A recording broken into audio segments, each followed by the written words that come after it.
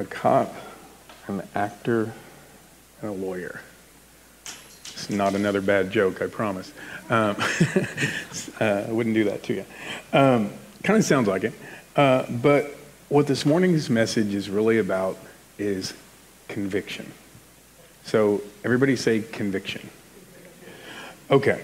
So as I was reading about these three folks, the cop, the actor, and the lawyer, this theme of conviction kept coming back to me. Okay?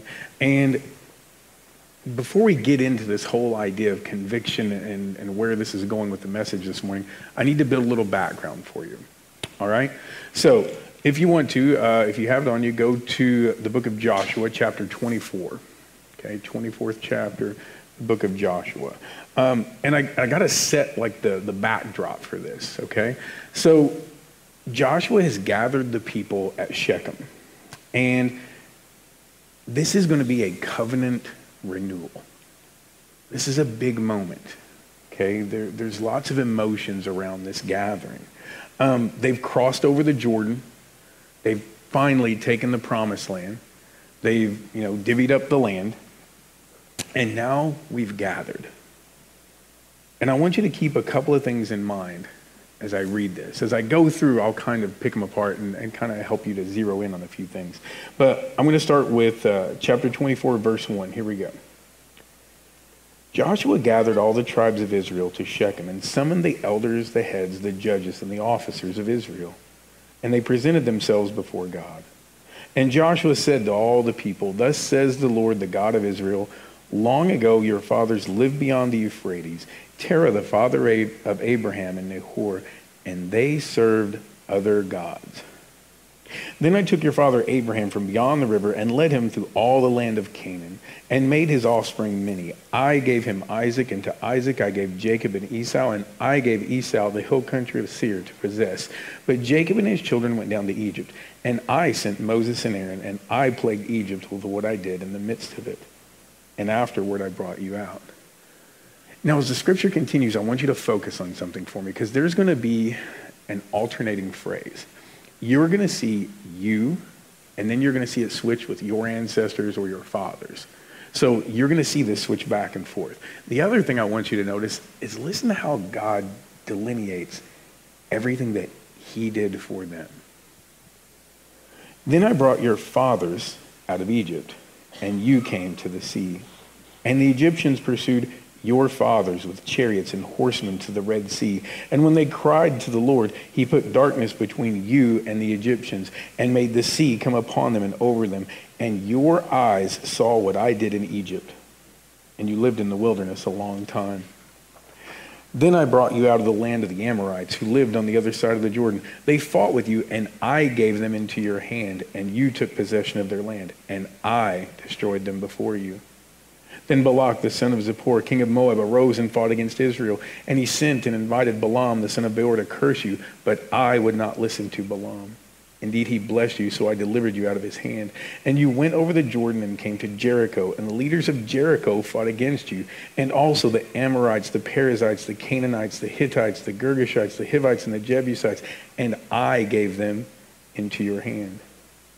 And I sent the hornet before you, which drove them out before you, the two kings of the Amorites. It was not by your sword or by your bow. I gave you a land on which you had not labored, and cities that you had not built, and you dwell in them. You eat the fruit of the vineyards and olive orchards that you did not plant." Okay, so let's break this down a little bit. Usually these fire 'em up speeches that are given, they kind of start with this idea of, I led you out of Egypt. That's usually where that starts. But Joshua takes us all the way back to the time when he said, they served other gods. That was what he wanted to highlight. And then, through every step of the way, God is saying, I did this for you. You didn't do this. This isn't you. This is me. I did this. I brought you here. I brought you to this point. So let's get a visual here, okay? All the people are gathered in Shechem. Now, Shechem was a pretty large city. We've done all kinds of archaeological digs. They found a lot of cool stuff. So Shechem was a large city, okay? And there were these massive courtyard temples, all right? This was a center for pagan worship for a long time. So the setting is important here as Joshua gathers the people. So we have these massive temples to false idols. We have they actually have the remnants of this tower that was like 38 square feet, and it was made out of these rough-hewn stones. So this is kind of an intimidating place. It's where they gathered to worship false idols. So, it's time to look at where they had been. This is why they gathered. This was an important moment. There's anticipation in the air. This is a time to look at, okay, we've been here and we came to this point, and now we're moving forward. We're marking a day, okay? There's a sense of anticipation, a sense of like what's next. And whenever I was reading about this, I couldn't help but think about like the feelings that surround the baptism. Like we baptized Brianna over here a couple of weeks ago. And there's this feeling of like, okay, there's been this past, but now we're marking this point in time, and the future is going to be different. So this is what's happening at Shechem. Joshua has the people gathered, and he sets the tone right away. It was not by your sword or by your bow. I gave you a land on which you had not labored, cities that you had not built, and you dwell in them. You eat the fruit of vineyards and olive orchards that you did not plant. So that was the background, okay? Tuck that somewhere in the side of your brain back there. We're going to come back to it, I promise, okay? Now I want to get back to what I started with. Everybody say conviction. Okay, so the cop, the actor, and the lawyer. The lawyer, you probably know. The word conviction comes from the Latin vincere, which means to conquer. And the idea here is that when you're convicted, that belief conquers all the other beliefs in your mind. That feeling, that certainty overrides everything else. And if you have even a cursory knowledge of Abraham Lincoln, you're aware that he had very strong convictions. And I'm not necessarily talking about his religious convictions, but of his ideals. One of my favorite Lincoln quotes goes like this: you can have anything you want if you want it badly enough. You can be anything you want to be, do anything you set out to accomplish, if you hold to that desire with singleness of purpose. This man led us to one of the most tumultuous times in history, by far. I love, like, I follow a lot of politics on Twitter, and I love when I'm on Twitter, when I'm watching a news source or whatever, and they say, you know, we are more divided now than we've ever been. There was that, whole Civil War thing. So Lincoln led us through a very, very difficult time, to say the least. And he had to endure his own failures, the opposition to him, and all the hate, the political pitfalls that he had to maneuver around. And he even kept personal threats, death threats, on his desk as a reminder. And you have to have some pretty serious overarching convictions to make it through all of that, and to drive you to see what is beyond the present pain. On the night that Abraham Lincoln was assassinated by a coward, he wore a Brooks Brothers coat. And on the inside of that Brooks Brothers coat, in the silk lining inside, the black silk lining, there was stitched a bald eagle. And it had a backdrop of stars and stripes. And there was an inscription. It said, "One country, one destiny." That's conviction. The actor, you might know. John Wilkes Booth. John Wilkes Booth was the man who stepped into the presidential box that night at Ford's Theater, pulled out a .44 caliber Derringer, and shot the lawyer from the Midwest in the back of the head. Major Henry Rathbone was the president's guest that night after multiple people had turned him down. and Major Rathbone jumped up to catch Booth. Booth pulls out a knife, slices Rathbone across the arm, and attempts to jump from the presidential box down to the stage, about 12 feet. As he's going over the side, his spur hooks the Treasury Guard flag that was on front of the president's box, and he lands awkwardly on the stage, hurting his ankle. Okay? Booth was an actor. He had designed everything around this moment. He holds the knife, the bloody knife, above his head, and there's lots of different accounts, but most believe he said, "Sic semper tyrannis," thus always to tyrants. The South is avenged. Sadly, that man had convictions too, however misplaced they were. You see, he believed he was going to be hailed as a hero. Booth put a lot of planning into this. 41 days prior to the assassination in Ford's Theater, he had attended Lincoln's second inaugural address. And he had written in his diary, "What an excellent chance I had if I wished to kill the president on Inauguration Day." Booth had convictions. He was even convicted enough that he gathered a team of conspirators. Lincoln was not the only one that was supposed to die that night. Secretary of State and the Vice President. But Booth was the only one that succeeded. After a 12-day manhunt, Booth was shot and killed. And 4 of those that had been a part of his plan were executed also, including Mary Surratt, who was the first woman ever to be hanged by the United States government. Conviction. The cop, you may not know. John Frederick Parker was one of the original members of the Metropolitan Police Force of the District of Columbia, created in 1861. And he was one of the 4 men assigned to the security detail for Abraham Lincoln on the night he attended Ford's Theater. Let's just say that John Frederick Parker lacked conviction. He was reprimanded multiple times for dereliction of duty. He was often drunk on the job, was caught sleeping in streetcars when he was supposed to be working, and even frequented a brothel. Parker showed up for work 3 hours late the night of April 14th, 1865, and was told to hurry to Ford's Theater and take his post to protect the president. You see, John Frederick Parker was to be positioned at the entrance to the president's box. So he finally arrives at his post in the narrow hallway leading to where the president is watching Our American Cousin. He doesn't like his seat. Can't see what's going on. So he moves. And he takes his seat in the crowd to watch the show. At the intermission, he decides to go to the bar, the Star Saloon, nearby.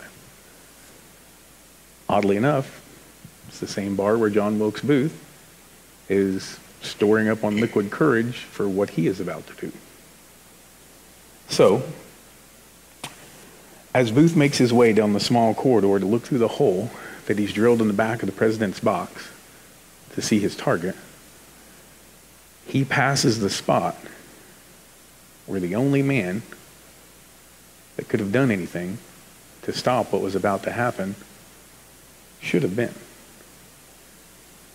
If he'd have the conviction to do his duty.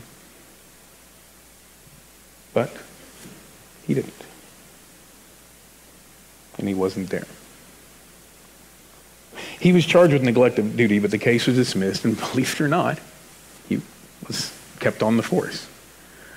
He was later fired for sleeping on the job, and today he occupies an unmarked grave in Glenwood Cemetery in Washington, D.C. The grave being left unmarked in recognition of his role of what happened to President Lincoln. An unmarked grave and a lack of conviction. So when we were wrapping up our series this week on love, dates, and heartbreaks with the youth, we talked about one of Andy Stanley's beliefs that are kind of going into this thought, and it was called the knowing myth. And what he meant by the knowing myth was this idea that just because you know something, we think we're automatically going to do the right thing. Just because you know what the right thing is, we have this weird belief that, well, I know what the right thing is, I'm going to do it. Not always the case. Just because we learned something doesn't mean we no longer needed to be taught or reminded about it. That's why on the 124th day of school, and I go around to do my homework check like I have done for the 123 previous days in a row every single morning, and I walk by someone's desk and I say, I need to see your homework. They say, I know. Well, if you knew, then why is it not there? Just because we know something doesn't mean we're going to act on it. Just because we know the right thing to do doesn't mean we're going to act on it. It's the same reason why when you talk to your teenager about whatever stupid thing it is that they're doing, they'll say, I know. And then they'll continue to do that stupid thing. It's not that they don't know what's right. It's conviction. That knowledge without conviction is useless. If you have the knowledge of right and wrong, but lack the conviction to follow through and to keep that center stage, then it's all just lost. In Proverbs 29:18, we're told, and I want to do a few different translations here because I want you to see something. Proverbs 28:19. In the King James Bible, it says, where there is no vision, the people perish, but he that keepeth the law, happy is he. The NIV, New International Version, where there is no revelation, people cast off restraint, but blessed is the one who heeds wisdom's instruction. And the ESV, English Standard Version, where there is no prophetic vision, the people cast off restraint, but blessed is he who keeps the law. The word there for the people perish or they cast off restraint, the Hebrew is para. And the visual that's given, like the idea behind it, is when a woman lets down her hair and shakes it out. Goes everywhere. Okay? Cast off restraint. The people perish. Without a conviction of your beliefs, people perish. So, I'm told that sometimes I'm too aggressive when I talk about my faith, or when I preach, or when I share things with people. And to be honest, I don't know how to feel about that. I really don't. But I do know this. I talk to a lot of folks. Okay, I'm blessed to have 2 jobs where I get to interact with a lot of folks. Sometimes it's a blessing. But so I get to talk to a lot of people. And a lot of people tell me, and in fact, 3 in this past week, told me, look, I love God, but I'm just trying to stay in my bubble and get things done and take care of what I got to take care of. And I get it. I totally get that. Okay? I'm the exact same way. I'm just trying to keep up with work, trying to keep up with stuff at school, trying to keep up with the things I do here. I'm just trying to keep laundry caught up, keep stuff caught up at my house. I'm just, trying to juggle all that stuff. And I'm always kind of head down, but then I look up. And what I see is that in our culture, we are celebrating every kind of sin imaginable. In our society, we are expected to celebrate sexual immorality. Not only that, but we're expected to push it on our kids. We celebrate these things, and they're expected. It's expected to entertain us, and we laugh about it. And I don't want you to think, I'm not just talking about homosexuality. I'm talking about all sexual sin, adultery, lust, sex before marriage, any of it. We are just hit by this avalanche of things by our culture. And without conviction, it goes unchecked. According to 2019 Pew polls, 61% think that it's okay to kill a baby in the womb. I would love to follow that up and tell you the number of Christians. That is the number of Christians. That's the number that was assigned to mainline Protestants, whatever that is. 61% believe that it's okay to kill a baby in the womb. 56% of Catholics, and even what they label white evangelical Christians, 23% believe that's okay. That belief is mutually exclusive from this. Those two things don't go together, just like the other things we shared. You cannot believe that and that. And I don't want to just have you think I'm talking about that. I'm talking about everything. I'm talking about lust, gluttony, greed, pride, whatever, name it, tick them off. Okay? I'm not focusing on one person. I'm focusing on all of us. I don't want our past to handcuff us from preaching the full Word of God. We have to have conviction. Now, you can just talk about all the happy stuff in the Bible. You can make people smile and, share out those cute little things with all the hearts and stuff on it. And that's great. And it makes people happy. And that's awesome. It's not conviction. Conviction is taking that book as a whole and doing your absolute best to honor God and messing up. And then you get back up again, believing in the promises that God gave us, and try again and mess up. But you just keep getting back up because you know that this is true. Conviction is putting your foot down to the culture and saying, no more. Conviction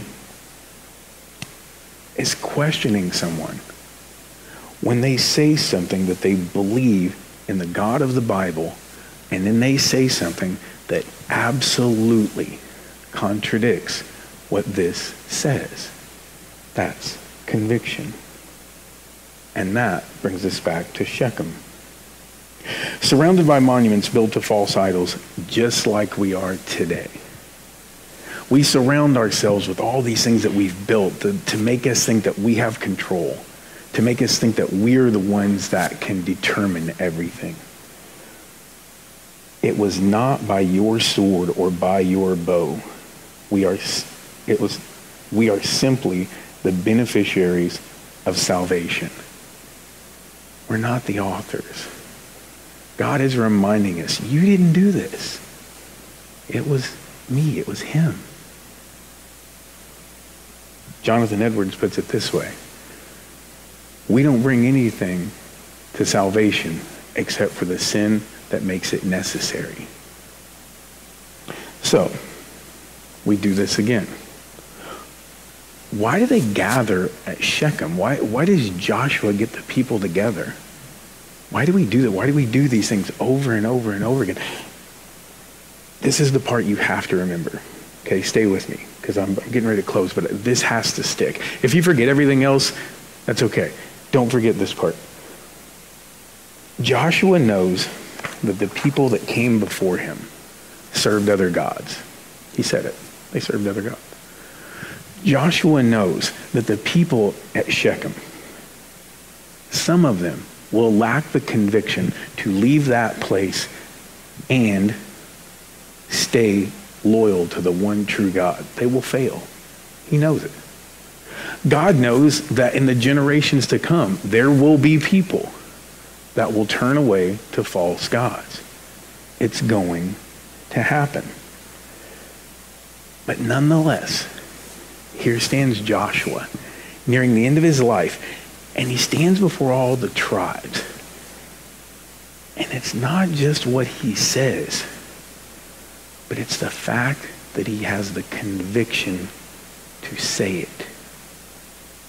He stands before all of the people, starting at verse 14, and he says, "Now therefore, fear the Lord and serve him in sincerity and in faithfulness. Put away the gods that your fathers served beyond the river and in Egypt, and serve the Lord.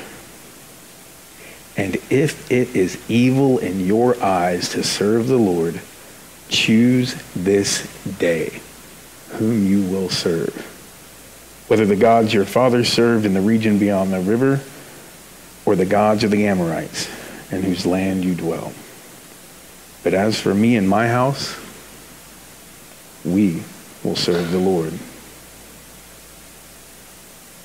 I don't think that I'm too aggressive when I talk about my faith. I get those 3 words. Choose this day. Everybody's making a choice. Inaction is a choice. Being convicted of the one true God is a choice.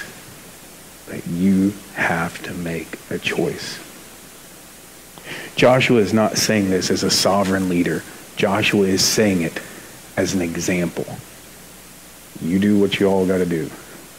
But as for me and my house, this is what we are doing. You do this every single day. When you get up in the morning, you choose. When you get out of bed every single morning, you are choosing to either serve the one true God that brought you to that point by sustaining you with breath and sustaining the creation that he made, or you are choosing to serve something infinitely less. Now, I never want us to leave without a challenge or a thought or something to go away with, so stay with me here for a second. I want you to imagine something. I want you to imagine what today would look like.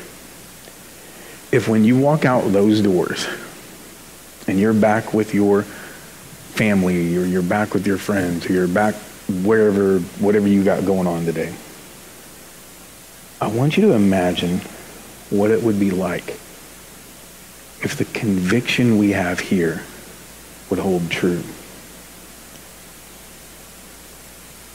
What if